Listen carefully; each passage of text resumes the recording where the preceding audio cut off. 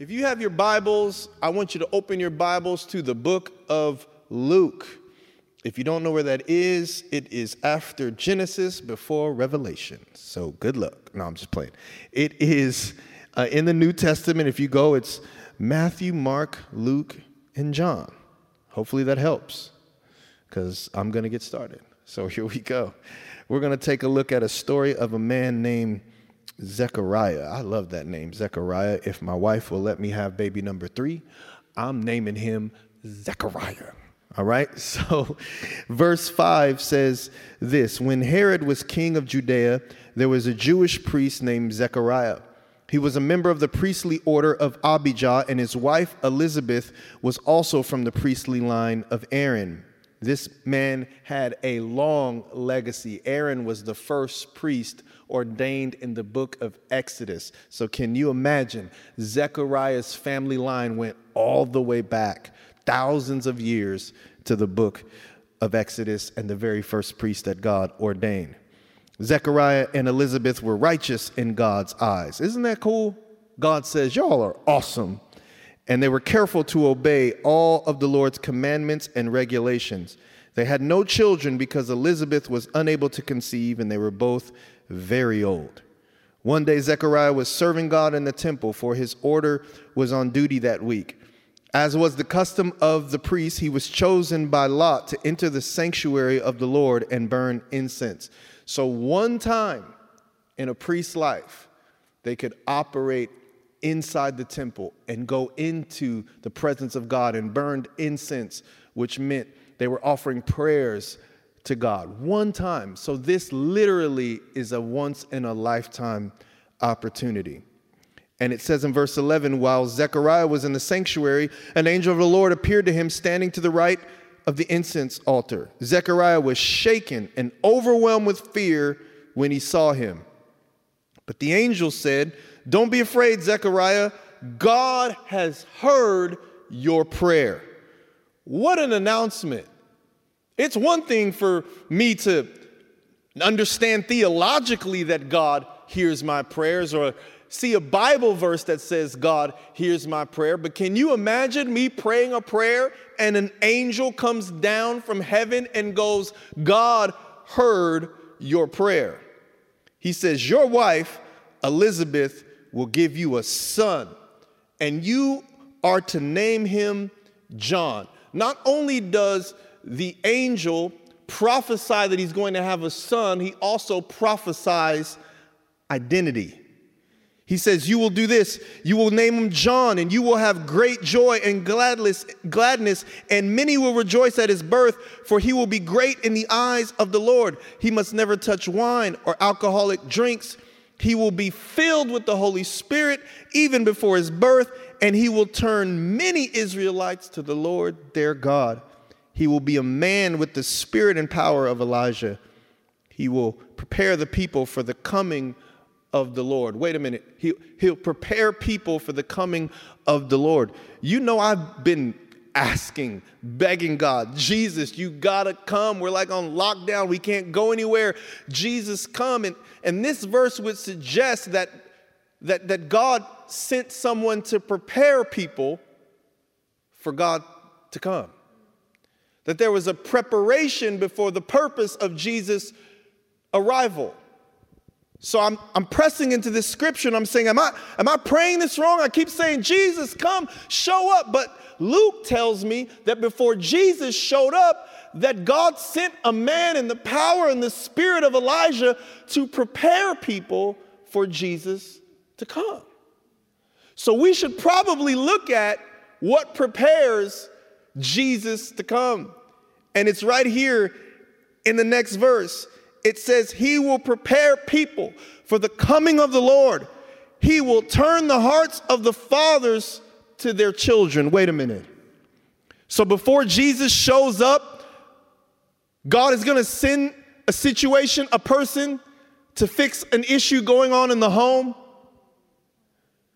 And the very thing that God sent John the Baptist to fix, the situation with fathers and children in the home, the very same thing that God sent John the Baptist to fix, is the very same place you and I are stuck in right now. God said, I'm going to send somebody, and the hearts of the fathers are going to turn to the hearts of the children, and the hearts of the children are going to turn to the hearts of the fathers. This is a profound statement because the Gospels, the New Testament, interestingly enough, Bible scholars say that there were 400 years of silence from God. No prophecies, no tangible presence. If you read the final chapter of Malachi and you open your Bible to the book of Matthew, that turn of the page from the final chapter of Malachi to the first chapter of Matthew, you are turning 400 years in history where God didn't say a word to anybody. And now he's showing up to a man by the name of Zechariah and saying, Zechariah, you're going to have a son who's going to come in the power and the spirit of Elijah, and he's going to turn fathers to the hearts of their children. No wonder Zechariah was afraid. He was in the family line of Aaron all the way back to Exodus. And I don't know how many generations it is, but Zechariah would have known that God hadn't said anything for 400 years. Not a word. And you're talking to me, and you've been silent for 400 years. And Zechariah was a priest, so he would have known by heart the very last thing that God had said to anybody. And you know what the last thing God had said to anyone in 400 years? Malachi chapter 4. Look, I'm sending you the prophet Elijah before the great and dreadful day of the Lord arrives. Verse 6 says, his preaching will turn the hearts of fathers to their children and the hearts of children to their fathers. This is literally the last sentence of the Old Testament. And here we skip over to the New Testament, and Zechariah is being told the exact same thing 400 years later by an angel of the Lord. He's going, wait a minute, this sounds familiar. Wait a minute, where have I heard that? My great-great-great-great-great-grandpa said that in the days of the prophet Malachi, I'm going to have the son that Malachi prophesied about 400 years ago. You mean to tell me that a promise made to my ancestors in 1620 is going to come to pass in 2020? What do you mean? If you were God, I think you would have done it before now. I got to wait 2 weeks, and he had to wait 400 years, and I'm stressed. And I can't go outside till April 19th. And I'm like, God, where are you? He had to wait 400 years before he could hear the words that would have been repeated from Malachi over and over and over again. No wonder he said in the next verse, how can that be? How can I be sure that this will happen? I'm an old man now, and my wife is also well along in years. You see how he switched it up? He didn't want to call his lady old. She's probably standing right there like, who you calling old? He said, girl, you're dusty. Girl, I just don't want to say it that way. He said, I'm an old man, and my wife is also well along in years. And then the angel said, I am Gabriel. I stand in the very presence of God. It was he who sent me to bring you this good. Gabriel is a G. Literally, his name is Gabriel. He's a G. And he goes, do you know who I am? I am Gabriel. I stand in the very presence of God. And it was God himself who sent me to you to hear this message 400 years late, but on time nonetheless. He says, but now, since you didn't believe what I said, you will be silent and unable to speak until the child is born, for my words will certainly be fulfilled at the proper time. He said, I got to shut you up. If I had a supernatural gift that I could just like use on believers. Yes, one of them would be healing, but the other one would be the spirit of shutteth uppeth in the King James. For when your mouth opens, it says something the exact opposite of what God wants you to say. So many purposes are canceled with words. I would just say, shut it uppeth, in the name of the Lord. And you would be silent until you could see the promises of God come to pass in your life. What if, because there's no one to supernaturally make you be quiet, you have undone prophecies and promises with what you say? He says, I got to make this guy be quiet. Then if you fast forward over to Luke chapter 1, verse 26, it says, in the 6th month of Elizabeth's pregnancy, this is Zechariah's wife, God sent the same angel, Gabriel, to Nazareth, the village in Galilee, to a virgin named Mary. She was engaged to be married to a man named Joseph, a descendant of King David. Gabriel appeared to her and said, greetings, favored woman, the Lord is with you. Confused and disturbed, Mary tried to think what the angel could mean. Don't be afraid, Mary, the angel told her. The language sounds familiar, doesn't it? For you have found favor with God. You will conceive and give birth to a son, and you will name him Jesus. He will be very great and will be called the Son of the Most High.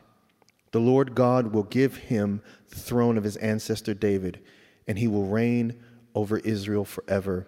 His kingdom will never end. Mary asked the angel, but how can this happen? I'm a virgin. She asked the same question Zechariah did. Now, I'm not trying to be, I know I'm a guy, but I'm as a man, I'm like, okay, here we go, Gabriel, shut her up like you did Zechariah. Shut her up. And he didn't close Mary's mouth. He said, the Holy Spirit will come upon you, and the power of the Most High will overshadow you. So the baby to be born will be holy, and he will be called the Son of God. What's more, your relative Elizabeth has become pregnant in her old age. People used to say she was barren, but she has conceived a son and is now in her 6th month, for the word of God will never fail. Mary responded, I am the Lord's servant. She literally changed her attitude. She said, old Elizabeth got pregnant? Shoot. Anything's possible. If Elizabeth got pregnant.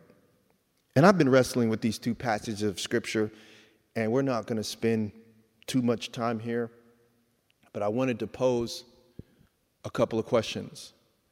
One is in the book of Exodus. I want you to think about this. When Zechariah was a priest, he obviously would have known that his great-great-great-great-great-great-great-great-great-great-great-great-great-grandfather was Aaron in the book of Exodus. So the very first priest there ever was a man by the name of Aaron. And the book of Exodus, Aaron was the first priest after 400 years of slavery. The Bible says that the Israelites, God's people, were enslaved for 400 years. And if you know this, God raised up a man by the name of Moses, and he freed them from their slavery. And after 400 years of slavery, Aaron was the first priest. And then thousands of years later, after 400 years of silence, Zechariah was the priest. 400 years of slavery and 400 years of silence. Aaron was the priest after slavery. Zechariah was the priest after silence. And we have been in a move of God for a minimum of 50 years where people are being set free from slavery of their mind, of their souls, anxiety, and fear.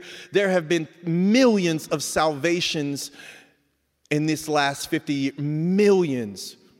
Millions, even in the last 100 years. There's been millions. Matter of fact, it's been unprecedented. There might not be any century in all of human history that has had more people come out of slavery into relationship with God than this last 100 years.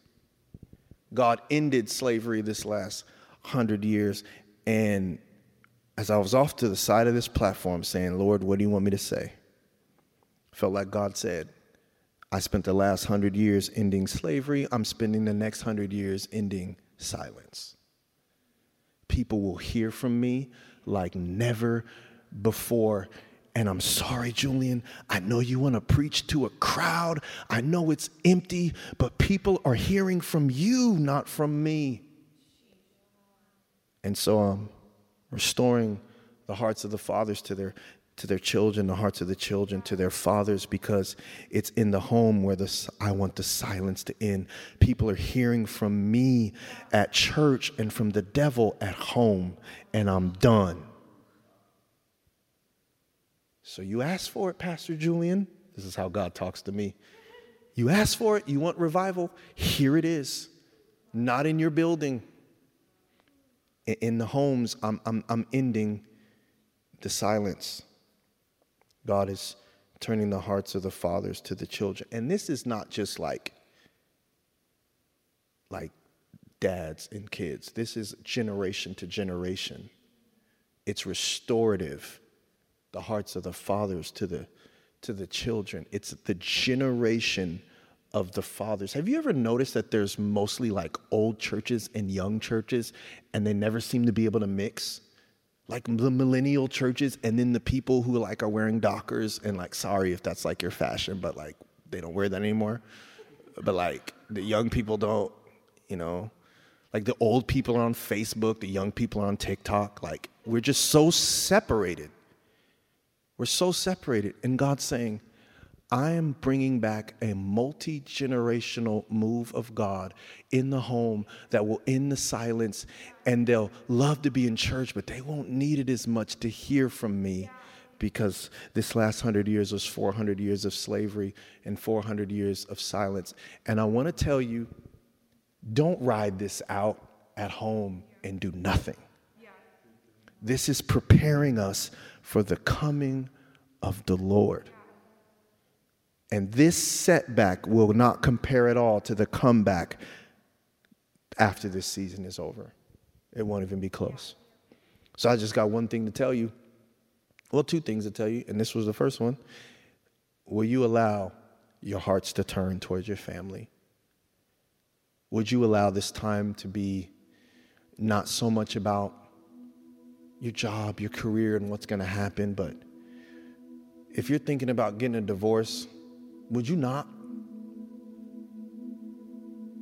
If you haven't called your kid because you don't like their mom, would you call?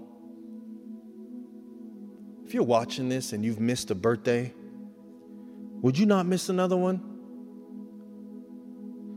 If you're watching this and you work till 7:30 and you text your wife, sorry, honey, I got to work late, or you text your husband, sorry, honey, I got to work late, and you really don't, you're just disconnected at home. When you can go to work, would you go home early? Would you take a day off? Would you rest? Would you pray with your family? Would you put your kids down to bed? Would you be the one to drop them off at school? Would you allow the Lord to turn the hearts of the fathers? Remember, that's not gender, that's generational. The people, the young people, the kids turning to the parents, and the parents turning to the kids. Would you allow God? Man, we've done such a great job as a church. The Lord partnering with us to end the slavery, but now he wants to partner with us to end the silence. And you're going to hear from God like never before. And this is revival. Doesn't look like it, but it is. So that's the first thing I want to tell you. The second thing I want to tell you is this passage of scripture has always confused me, guys, because I'm like, is it like God is being hard on the man? Like sometimes I got a son, my son's 5, my daughter is 7, and sometimes I still talk to Bailey in a baby voice. I never talk to Dallas in a baby voice. So is it kind of like that, God, like, you like told Zechariah to man up and you shut his mouth, but little sweet Mary, you were like, oh, the Holy Spirit will come and overshadow you. It's going to be fine. Like, what was the difference? Was it a gender thing? And I feel like I can't prove it, but I have a suggestion. Mary was minding her own business, and an angel of the Lord showed up and said, Mary, you are blessed and highly favored by God. You will have a son, and you will name him Jesus. Well, what was the difference between Mary and Zechariah? Mary wasn't praying about having a son. Mary was getting an announcement. Zechariah was getting a confirmation. The angel told Zechariah, your prayers have been answered. And then Zechariah went, ha! And I feel like Gabriel went, what? The priest who's been praying to God about this thing, I come all the way from heaven to tell you the prayer has been answered, and you have the audacity to be a priest and not believe what you have been praying. So I got to shut you down and silence you. And I felt like God said, I'm making it harder and harder to get some of these messages out to the world so that spiritual leaders stop praying for things that they don't believe will ever happen. So it's been a time of silence. And I got to start speaking to the home. And you're not going to hear from me in the church. You got to hear from me from the house, Pastor. You're used to climbing on the platform. You got all the music and the band. You don't even need a word. You just go, and this is part of our service, and let's flow a little bit. You don't even need to be in my presence anymore. But if you have to preach a message from the house, you need me to show up, don't you? You can't just get up there and do the ministry time and say, come on, let's just press in to the presence and engage our hearts with Jesus. There's nobody there. So if your heart is not engaged with Jesus, everyone can tell. There's nobody in the room. So he says, here's what I'm going to do. I'm not going to turn the hearts of the congregation to the hearts of the pastor, or the hearts of the pastor to the hearts of the congregation. You are a father before you are a pastor. You're a father before you're a fireman. You're a mother before you're a teacher. You're a mother before you're a firewoman. If you fight fires and a woman, you are bad. I'm just saying. You're a parent before you're anything else. And kids don't know how to be kids because parents don't know how to be parents anymore. And God's saying, I'm breaking the silence. And the difference between Mary and Zechariah is Mary wasn't praying, Zechariah was.